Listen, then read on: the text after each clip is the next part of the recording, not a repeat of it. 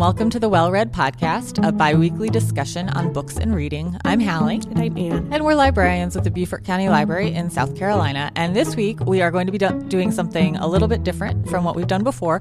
We're going to take a deep dive into the mystery genre, which is something we had sort of talked about when we originally talked about the podcast, I think, as a possibility for a topic. And then one of our listeners, Michelle, wrote in and asked us to do something like this. So we decided, sorry, Michelle, it took us a little longer than planned to get to it, but we are excited to tackle this. And of course, this is a topic that's near and dear to your heart. Yes.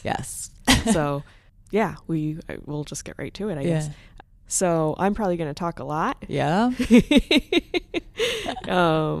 But we came up with some definitions for you. So we'll kind of start out with the history of mysteries, and you'll kind of hear mystery described as interchangeably as crime fiction. Mm-hmm. So when I was doing research on this, then I kept kind of coming up to different sources that call it different things. Mm-hmm. So don't get confused if you see somewhere crime fiction and that they're not different. So Edgar Allan Poe is credited with the first detective fiction, and that is the Murders in Rue Morgue in the Rue Morgue. I have to be exact on that. Yeah. And that was written in 1841. And then throughout the 19th century, mysteries became more and more popular with the reading public. I've talked about Wilkie Collins on the podcast before, and he was a huge contributor to the genre. With The Woman in White that was written in 1860 and The Moonstone in 1868. And then our idea of the quintessential detective, Sherlock Holmes, was introduced by Arthur Conan Doyle in 1887 with the short story A Study in Scarlet. And since then, they just kind of ballooned out from there. That it's really the 19th century that we see it become its own genre, even though obviously mysteries existed before that. But the way that they are written really was developed in the 19th century. And so by the 1920s, they'd become hugely popular, and that's what we call the golden age of the mystery genre, where you have Agatha Christie and Dorothy L. Sayers, who are kind of defining it in the British style during the 1920s. And then you also have, in the U.S., the hard-boiled detective being introduced, and we'll kind of go into what all these terms mean. And those were popularized by authors like Dashiell Hammett and Raymond Chandler. And so there's kind of these two distinct sides of the genre that are coming out, but both are incredibly popular. And one of the reasons for that is because they were being produced in a really cheap paperback form by this point. So obviously, once you can make things more inexpensive for more people to get access to them, then they just become more and more prevalent in society. So they became widely available to a greater audience, and then children started to be introduced to mysteries through Nancy Drew and the Hardy Boys, and so you have a ready-made fan base that's been it's going to grow right into wanting those adult ones. Right. Yeah. So that's really how it got started. So that's a very simplified history of the genre, but that's pretty much what you can trace. And then since then, it's been a huge bestseller all through the 20th century into the 21st century. So I think probably, at least for me, I find that that's what people most often ask for when they come to the library. Thinking that as you were saying, it's a huge bestseller. Like I don't have the statistics to prove the point, but I would guess if we ran the numbers just from anecdotally helping people, that would be the majority of what goes out on a day-to-day or week-to-week basis. And that's what I'm guessing if you crunch the numbers on something like the New York Times bestseller list, the majority of the books on there would be considered mysteries or thrillers, which, I mean, I would consider thrillers, suspense, and we do talk about that like as part of the mystery series. But a lot of the most well-known authors that are writing and that are on the bestseller list, and the authors that come out with a book once a year, are often more, or you're James Patterson and you come out with one every 2 weeks with your name on it. Why? It hurts me so much.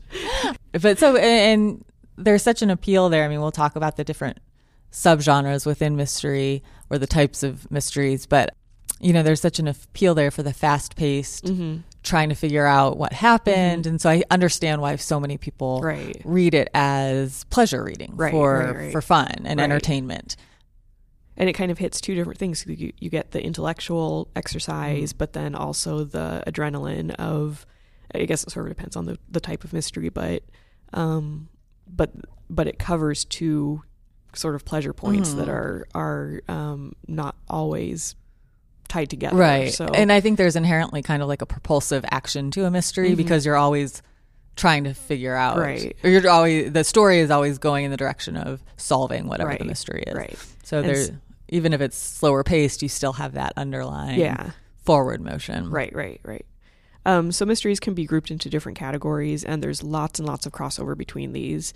Especially nowadays, I think they used to be more strictly contained into their own categories, but now it's pretty impossible to find really something is. that's just one of these. And even within mysteries, there's crossover, and then mysteries with other genres, there's crossover. And so we'll talk about that at the end. But the first subcategory I'll talk about, which I've brought up many times on the podcast because I love it so much, is the cozy mystery. And that's kind of what people I tend to think of when they hear mystery. They, at least for me, and I think for many people, when they think of like the British detective, that's and sort of what Mystery on PBS made famous. That's sort of the trope that they're referencing. So in a cozy mystery, there's generally a domestic setting. The murder is civilized, for lack of a better word. So it's not a violent murder. It's kind of dispassionate. And so that can be like a poisoning, or it might even be a violent murder, but you don't see it happen. It's like off the page. Yeah. And there's usually a reluctant or an amateur sleuth. There's limited number of suspects, and there's little to no sex. So the classic example I mentioned earlier is Agatha Christie, and she wrote, she's famous for two series, the Poirot series, who is actually a private detective, so it kind of fits outside of the amateur sleuth, but it's just all very genteel, so it still fits in. And then Miss Marple, who's very, very famous. And there's other Golden Age authors. Dorothy L. Sayers wrote the Lord Peter Wimsey series. There's Ngaio Marsh and Josephine Tey. Those are all very, very famous authors that wrote within that early 20th century Golden Age. And there's lots of modern cozies that are coming out that have the same feel. Like the Alan Bradley has the Flavia de Luce series, which I think both of us really enjoy. And Jacqueline Winspear writes Maisie Dobbs. Louise Penny writes the Armand Gamache series, which kind of fits into, there's cozies, but they're also police procedurals, which I'll get into next. So they kind of fit two appeals if you're into mysteries. So, but then there's also the cozies that I have as my guilty pleasure reading, which are the kind of mass market paperback. There's a few authors that are sort of big enough that get published to hardcover, but for the most part they're mass market, and they're really associated with hobbies and sort of leisure time. So, and I would say typically what we would think of as like women, appealing to women, the hobbies that would, don't you think? Like, I think so. Knitting, cooking. Not that men don't enjoy those too, but primarily would. It seems like they're very marketed towards women. I should say, yeah. So probably the most famous of those is Diane Mott Davidson. She writes a Goldie Bear catering mysteries, and those are straight to hardcover. Yeah. But then Laura Childs writes many series. I'm always shocked at how many series she has. And she has a series that's set in a tea shop in Charleston, which is very fun because it's local, and that's always fun to read about. And there's always lots of animal mysteries in the cozy genre. Yeah, cats in particular. Cats on covers. Cats on covers. So Rita Mae Brown writes the Mrs. Murphy series, which is really famous. There's also the cat who did whatever. Yeah, they have a billion Lillian things. Jackson Braun. Yeah, those are really famous. Too, right? So, and those are kind of outside of the modern mass market era of publishing. She's been around for decades. Yeah. So yeah, there's if cozies are your thing, you will find an unlimited. You will never run out of cozy mysteries. In my head, I'm going to read all of them. Of course, because we're going to read all the books. Right. I put them on Goodreads, and I get so excited, and I'm sure that all of my friends are sick of seeing the first in another cozy series that I have every intention of reading. So up next is police procedurals, and I mentioned that under Louise Penny. Those are step-by-step investigations that highlight how a police officer would investigate a crime. So usually it's a police officer or a team of officers or some elected official And it always emphasizes the technical aspects of the job. So there's a balance between plot and character. You're in cozies, I feel like you'll get characters developed, but it's much, much more based on plot and setting, I would say. But with a police procedural, that's not the easiest thing to say. It's more interested in often you'll find damaged police officers that have some backstory that you kind of delve into at some point in the book. So if you think of the Wallander series by Henning Mankell and the Leap Horn and Cheese series by Tony Hillerman, I would put Tana French's Dublin Murder Squad under police procedurals, although there's some cozy aspects to those, I think, in certain ways, because they're kind of, at least the one, I haven't read all of them, so I can't speak for sure, but because it's a small, contained group of people, it's a little bit more. Yeah, those seem dark to me to be considered mysteries, but to be considered cozies. Yeah. But I don't know. I don't know the genre as well as you do. I totally agree, but somehow they always, because it's a contained little group whenever I read police procedurals, I'm always surprised at how sprawling they are with different people coming into it. But I think they should fit under police procedural. And then I haven't read the series. You put this one down. The Ozma Zinat Khan, the Rachel Getty and Isa Kotick, I think it is, and they take place in Canada. I haven't read them either, but I've read very good reviews of them. Yeah, there's one that just came out. Yes, Among the Ruins, I think. Yes, in February or March, I think it just came out. Third in the series. So it's one that I have on my to read list. Me too. So when we were putting this together, I thought, well, that's maybe a newer or a more recent one, maybe, because if somebody's listening to this that you do read a lot of mysteries, I was trying to include maybe some people that were less well known.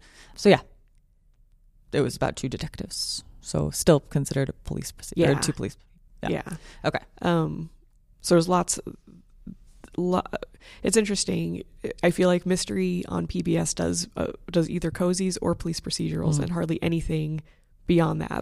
But they do them both so well that if you're a fan of this genre, then you'll find all kinds of things that will fit within those parameters.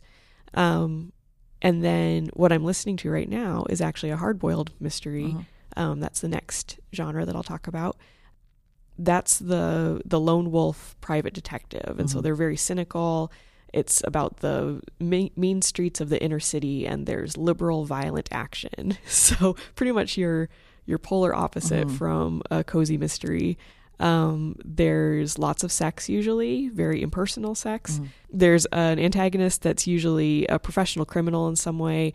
And when I think of hard-boiled, I think of film noir. That's like the visual version of the hard-boiled detective. So I already mentioned Dashiell Hammett. He has the Sam Spade series. Raymond Chandler wrote the Philip Marlowe series. Those are both insanely famous. And then current day, you have Walter Mosley writes the Easy Rollins series. And right now I'm listening to a James Lee Burke audiobook, and that's the Dave Robichaux series. Those are just like cookie cutter. Right. Would Michael Connelly, the Harry Bosch series, do you think that would fall? Do you Probably. I haven't read any, but from what I've heard, it sounds like it would, but also thriller too. Yeah. And police procedural. Yeah. I don't know. That's crossover. See, that's so hard for me. I know. Librarians want it to be in a neat space, but it's really not. They borrow from each other. So and Sarah Paretsky writes the V.I. Warshawski. That's hard to say too. Series, which I have not read. But there's a lot of people that really like the grittiness of these books, and that's I think not really our thing. Yeah, that's sitting here I'm like, all the other ones I've read in those areas and enjoyed them, but the hard-boiled ones are my least favorite. Those are the ones I'm least drawn to. Yeah. It's interesting though, when I read The Big Sleep by Raymond Chandler for my book club maybe 2 years ago, I want to say. And it was funny to read it because it felt so hackneyed to me, but then I had to remember this is how it started. Right. And then once I sort of got past that mental hurdle, I was like, oh, this is really brilliant because he's creating an entirely new genre with this detective, and all of this slang that now gets made fun of. It's done as parodies because of how just commonplace it became. but really there's lots of really interesting verbal pairing that's going on, and it's still not my thing necessarily, but there's still something that's sort of that's appealing to find the start of a genre. So yeah, I took a class in college that was about film noir, and there's something that's sort of maybe because it's so outside of my interest to see people that talk in this sort of street smart slang that I'm like, I don't know what that means.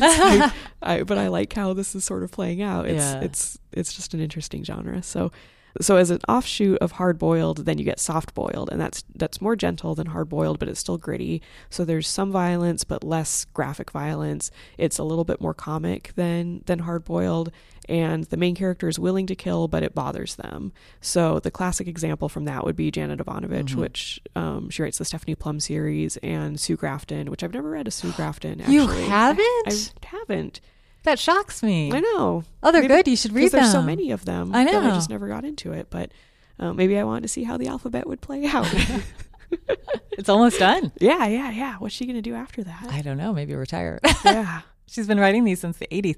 The thing about these I find interesting is, so they're set in the 80s. You know, when she started writing them, it was the 80s. And she's never, the characters are still in the 80s. She's never made them contemporary to the time. Really? So they have to solve all the mysteries without the use of modern technology. So it's almost cell phones. like historical fiction. Oh, now at this point, yes. But so that's kind of fun to read that's them. Fascinating. Because it's more, I don't want to say complex or harder, but it's just a different take on how do you solve something when you don't have access to the internet and you don't have cell phones. Right. So they're fun. Oh, you should definitely read them. That makes me want to get into it, because I kind of thought, they're just being they're thrown really out good. there, so.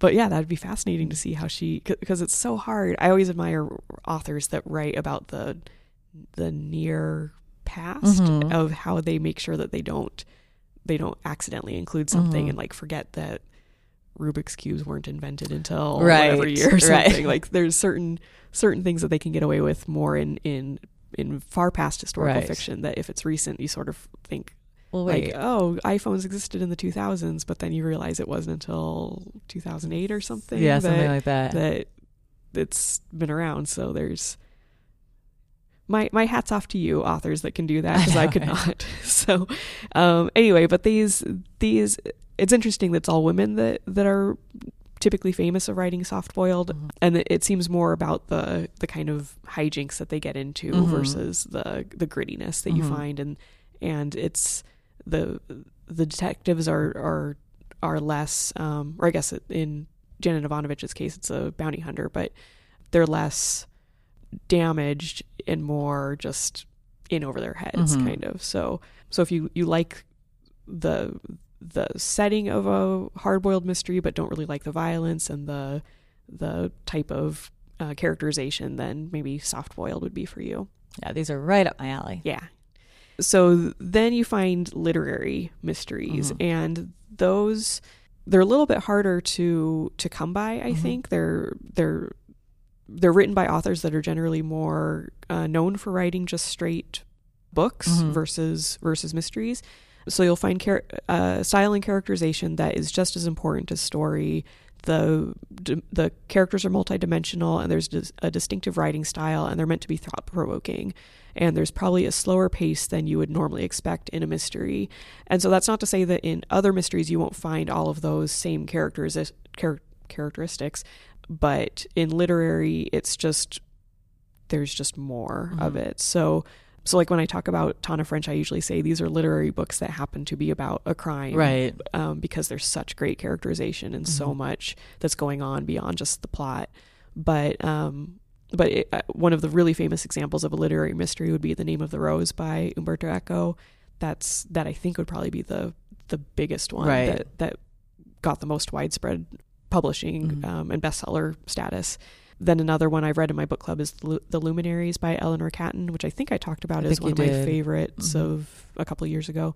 Orhan Pamuk writes My Name is Red, and has written many books that I think are not a series, but they're all set in Turkey, and he's a Turkish writer that has his books translated. And Isabel Allende wrote Ripper a few years ago, which was kind of interesting because it was very different from her other books that she's very famous for. So authors that are typically known for writing other things will sometimes throw a mystery in there, but still keep their same style. So that's kind of fun to see. And then we move into suspense and thriller, which sometimes gets, because it's more about the adrenaline versus the intellectual solving. It's kind of a little bit outside of the puzzle side of the mystery, but it still sort of hits those same pleasure points of having a problem to solve. And you have your own.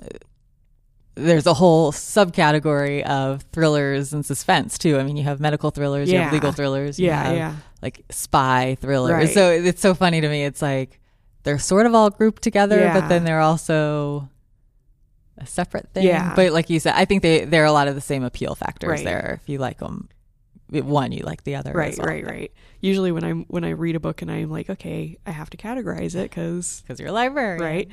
And then I have to think, okay, is this suspense or is it a thriller? And they're so close together. Those to me are interchangeable, don't you think? Well, I think thriller has more of the professional side of it. Like, it's going to talk about the career or the professional. I don't know what other word to use for that, but there's something about like we say medical thriller, right. We don't say medical suspense. Right, we say spy thriller. They're very invested in that type of work, versus suspense can just be a random dude that's in a weird situation. Right. So that's usually how I have to pull it apart. But I think they're pretty much the same thing. So they're both fast moving. They're propelled by action. In thrillers, I find that there's usually large scale villainy. And suspense, often with suspense, you find that you already know who the person is, who the criminal is. It's just how they're going to fix the situation or stop whatever situation is happening. So it isn't so much of a whodunit question in the way that you find with mystery. It's more, there's a problem, we need to get out of this somehow. So Clive Cussler would be a great example of that. James Patterson writes his Alex Cross series. That's another example. I have Michael Connelly written down under this, but I agree that it could be police procedural and hard-boiled as well. And then you're a huge Harlan Coben fan. I am a huge Harlan Coben fan, yeah. And he falls a little bit under soft-boiled too, I would say. With the Myron Bolitar series, he's a sports agent and there's violence, but it's not typically very gruesome, and I feel like that straddles that line as well. Yeah, it's hard to put it just one spot. Right. But it was funny when you talked about him coming out with his next book. It was part of the series, and I had no idea that he wrote a series. I thought they were all standalones. Yeah, he has so many standalone books. Yeah, too. He wrote Myron Bolitar the first few, I think, in a pretty regular pattern of once a year, once every other year, something like that. But then the last 7 or 8 years, I think only 2 or 3 maybe have come out. So it's been, I think when I talked about his most recent one, I think it had been 5 years since the one before that. So it's obviously he's focusing more on the standalones now than he is on the Myron Bolitar series. It's always interesting of when you start paying attention to an author, and so you assume that's like there's certain I can't think of an example right now, but like romance authors who started out as romance, but then they moved into like romantic suspense, and I only know that side of them. So then when you look them up to find out what they've written, you're like, oh, this is outside of that. So that's how I feel about Harlan Coben. I would say Mary Higgins Clark is less mystery and more suspense. Do you think on that? Yeah, I haven't read her in a long time, but I am sure I've told you this before. Mary Higgins Clark was my jam when I was in like the 7th grade. I think you did. Because I always liked, that was when I was starting to move into adult books, obviously. And I would always pick the thickest ones that I could find. And her mass market paperbacks were always really, really thick. Right. And so I don't know that I would have known at the time the difference between mystery and suspense. But I would say, yes, I think that they were what I read then. Like I said, I haven't read them recently, but they were suspense. And they were so good. I loved them. They scared the pants off of me. Oh, I need to go back to her. I know. So the other thing with suspense is that psychological suspense is like the biggest thing. Right. I can't believe how long it stuck around. I know. I thought that it would have moved on to some other type of publishing fad, but it still is. But I have to say, personally, I am always up for a good psychological thriller. Right. I don't care how many I read. I'm always up for it. Yeah. I might not like it. I might at the end think, that wasn't as good as others, or they're really phoning it in at this point. But I still, if I read the description, I'm in. Yeah, 100%. Yeah. So obviously, Gone Girl is the big kind of groundbreaker of the genre, and then Girl on the Train was huge. I would put The Talented Mr. Ripley by Patricia Highsmith as a classic example of that, that came out in the 50s, I think, but still has all of the same sort of appeal. And it isn't so much, I mean, I guess with both of the Girl on the Train and Gone Girl examples, there is a whodunit aspect to it, but there isn't like a detection aspect. It's more just getting to that final point. Right. The reveal. Yeah. And in Gone Girl, there kind of isn't a reveal. Yeah. So it's just interesting in the different ways they play with it. Special flower. Yeah. But right now, you can't throw a stone in a bookstore or library without hitting psychological suspense. Sometimes I call them domestic thrillers too. That's kind of interchangeable to some degree. So, but yeah, there's well, and then you have something like Big Little Lies by Leon Moriarty that's just been made into a TV show, and that's like definitely what would be a domestic thriller, but in such a different way than something like Gone Girl. Right. It focuses on like suburbia and like dark undertones of suburbia, and there is a murder, but the cover doesn't say it's not marketed thriller. As a mystery or a thriller. Yeah, it's very interesting. And so we talked earlier about the crossover aspect of this. So right now I find in libraries that we used to put labels on the spines of books so people could, like, some libraries really separate their books. The library where I interned had all the mysteries in its own section and all the sci-fi and fantasy in its own section, and then it had the fiction section. And now that's almost impossible to do. So I'm curious if I were to go back to that library to see how they still do that. Yeah, because there's just so much crossover between genres right now. I know this when we were writing down examples to talk, I could justify basically so many different things either falling into that category or not being in the category. I mean, I literally was like sci-fi, fantasy, romance, like it's like tons of books. Or it's sort of none of the books because maybe that's just its own category. Right. Yeah, it's really, really hard to think about. Well, we love thinking about it. So I would say historical fiction is the crossover that you kind of don't even think about because it's so common to find mysteries that are set in a historical time. So, but then something like Shutter Island by Dennis Lehane, that might not be something you would think of as a crossover book, but it is because it's a historical fiction book that is also suspense. I also wrote down the Her Royal Spyness series by Rhys Bowen. And you put down the Agency series by Y.S. Lee, which I haven't read. Which is a YA. Oh, is it? Yes, it's a YA series. Yeah. Oh, they're good. I've only read the first one, but it looked was really cool when I was looking into it. I hadn't heard of it before. So and cool. I thought there aren't that many mystery series for teens, or like mysteries really it's for weird teens. That it doesn't cross into that. They're more fantasy based, right? So. But then when this is one of the first ones that popped into my head for historical mysteries. I was like, oh, but that's a teen one, but still fits. Yeah. And then, Victoria Thompson, we've talked about her, the Gaslight mysteries. And, Anne Perry, there's a billion authors that we could talk about with historical crossover mysteries. And so that's why I say it's not even a crossover anymore. It's just how mysteries are written a lot of the time. And then you'll get into paranormal mysteries. There's the Aunt Dimity. I don't even know if that's how you pronounce it. I always assumed so. Yeah, I've just read it. So that's by Nancy Atherton, and Suki Stackhouse would fall into this with that's written by Charlene Harris. This is the one I had. In fact, I put something that I would consider paranormal under something else, fantasy, because to me paranormals are almost always mysteries, what I've read, there's always a mystery element to it. So that's where I was bending my brain into a pretzel, because I was like, wait, it's paranormal but it's a mystery, but maybe that's just what paranormal and horror is. Also kind of will fit into that too, and paranormal usually gets lumped under horror as the big umbrella term. So It's so twisty. It's hard to be us. I know. Yeah, and so was that the Harry Dresden series that kind of fits both? Or? Well, it was the Fever series by Karen Marie Moning yeah. is the one I was thinking of that I stuck under fantasy, but it's paranormal. Yeah. It's like urban fantasy. Yeah. But it's paranormal. Yeah. So it's everything. And there's like a small romance element to it, but I wouldn't really consider it a romance. Yeah.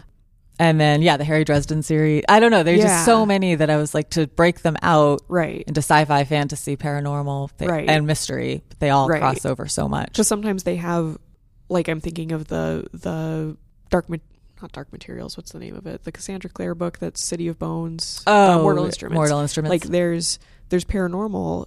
I would say that's a paranormal series, but then there's like vampires and werewolves, which are more fantasy. Like, there's just all kinds of side characters that don't fit into what you want it to be. So it's tricky.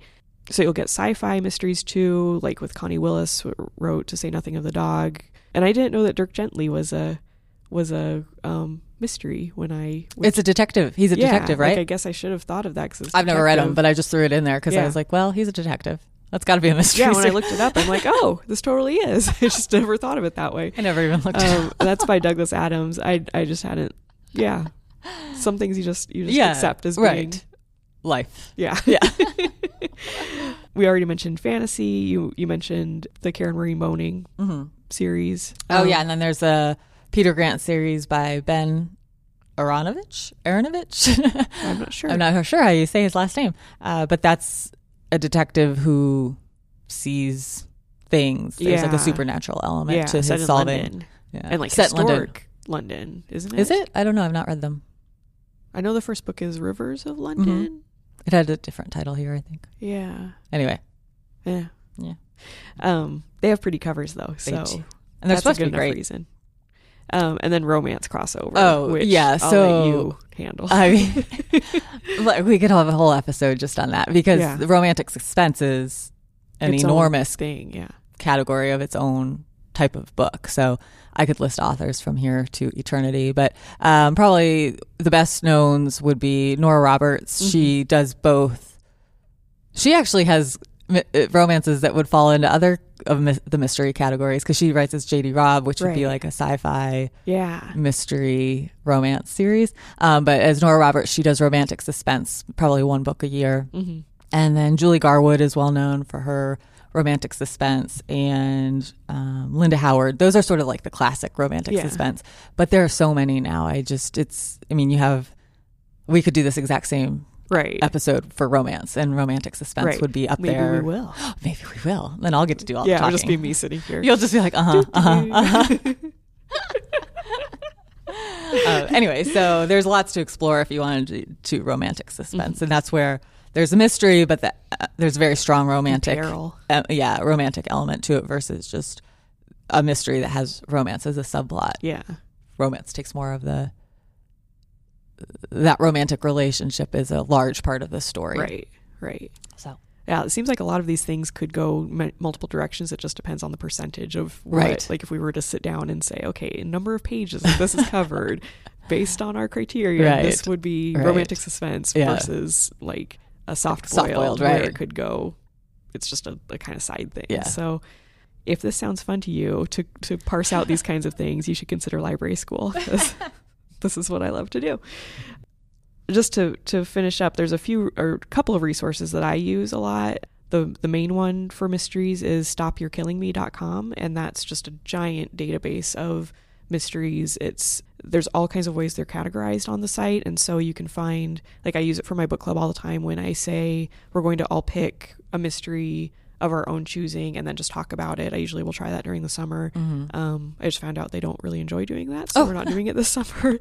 I think they liked it the first times we did it, but I think they're kind of done with, because it's typically cozies that I'll focus on, since you can't really discuss a cozy, but they're such a huge part of mystery publishing that you can't ignore it either. So but I don't think it's really their wheelhouse in the way that it is mine. So no one enjoys hate reading as much as I do, I find. So in that, on that site, you can say, I want mysteries that are about a person who is a caterer, or I want mysteries about a person who is a bounty hunter, and find lists of things right. like that. So and there's really, like geographic location. Yeah, there's lots of award-winning lists. Yeah. So there are lots of mystery awards that, if you're getting into mysteries, could be a good place to try to pick what you want to read. And that has a great comprehensive site of database of all the mystery award and winners. It's really simple too. The Yes. layout of it is really easy to follow.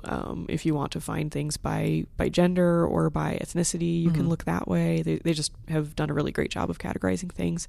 And then if cozy mysteries are your bag, then there's cozy-mystery.com, and that's someone who runs a blog who just reads all of them. I'm always dumbfounded at how many cozy series she follows.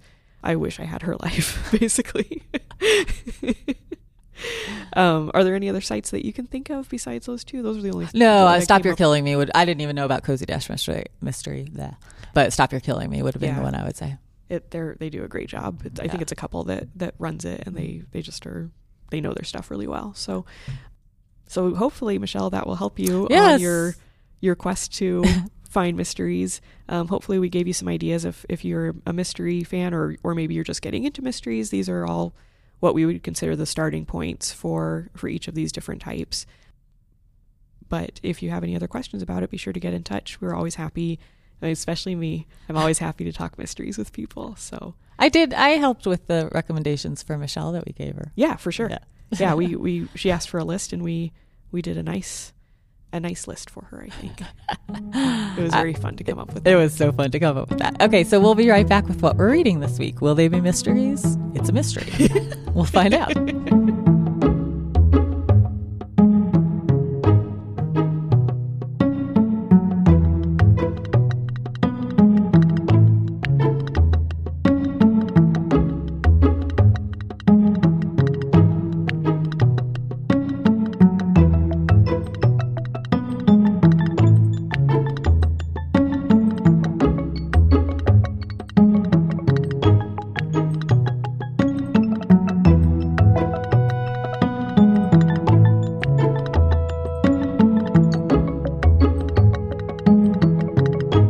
Okay, Anne, what are you reading this week? I'm reading Dory's Cookies by Dory Greenspan, and this is a cookbook. And I'm going to make a case for reading cookbooks like novels. I'm not sure if you'll agree with me by the end, but I'm going to. Not every cookbook will work if you want to do this. There are a lot that are too light on info. Like, I wouldn't say read a Rachel Ray cookbook cover to cover, and that's not a knock on her. It's just that they're not set up for this kind of thing. But there's a great pleasure, I think, to be found in reading a cover-to-cover cookbook because they have incredible writing and they're full of information and they very often will tell a story. Yeah. So if you think about cookbooks that come out from like America's Test Kitchen, which also has its TV show that's really famous, or Alton Brown, they're full of science and they have explanations for why you do certain things in your cooking and why you buy certain things. There's just so much information, and so that can really change your understanding of food. And if you're a fan of food like I am, and I know many of our listeners are as well, that can be really pleasurable and really fascinating reading. And then you also have cookbooks that come out from famous chefs that tell the story of their restaurant or maybe the story of a culture. So a few years ago, maybe 3 or 4 years ago, the cookbook Jerusalem came out, and that's by Yotam Ottolenghi and Sami Tamimi. And that is this just hugely popular cookbook that people kind of rallied behind in ways that I hadn't really seen before when a cookbook comes out. And so you'll find out all about this food from their hometown, but you're also going to learn about these different cultures that all come into one location that is very contested and very controversial, but you'll learn so much about Jerusalem and Israel from that cookbook. And I love armchair traveling in that way, and that's, food is always what I'm interested in. So for me, that's really pleasurable. And it's really a celebration of a city, and that's very fun for me. But then you'll have people like Nigella Lawson who are famous for their writing style in their cookbooks, and those I'll read the entire recipe like it's poetry, because her way of talking about things. I was looking for an example and I kind of ran out of time, but she talks about a rich and glorious cake, which I love Nigella Lawson. It's so fun to read. They're so beautiful. So if you enjoy that kind of just interesting ways of looking at food through language. That's very fun too. So I think that Dorie Greenspan hits all of these points. She's great at explaining why you're doing certain things, although she doesn't get as into the science aspect of it as normal, or as the other authors I talked about. And she writes beautifully, and she's really conversational in her recipes. And she also tells the story of how she and her son opened a cookie.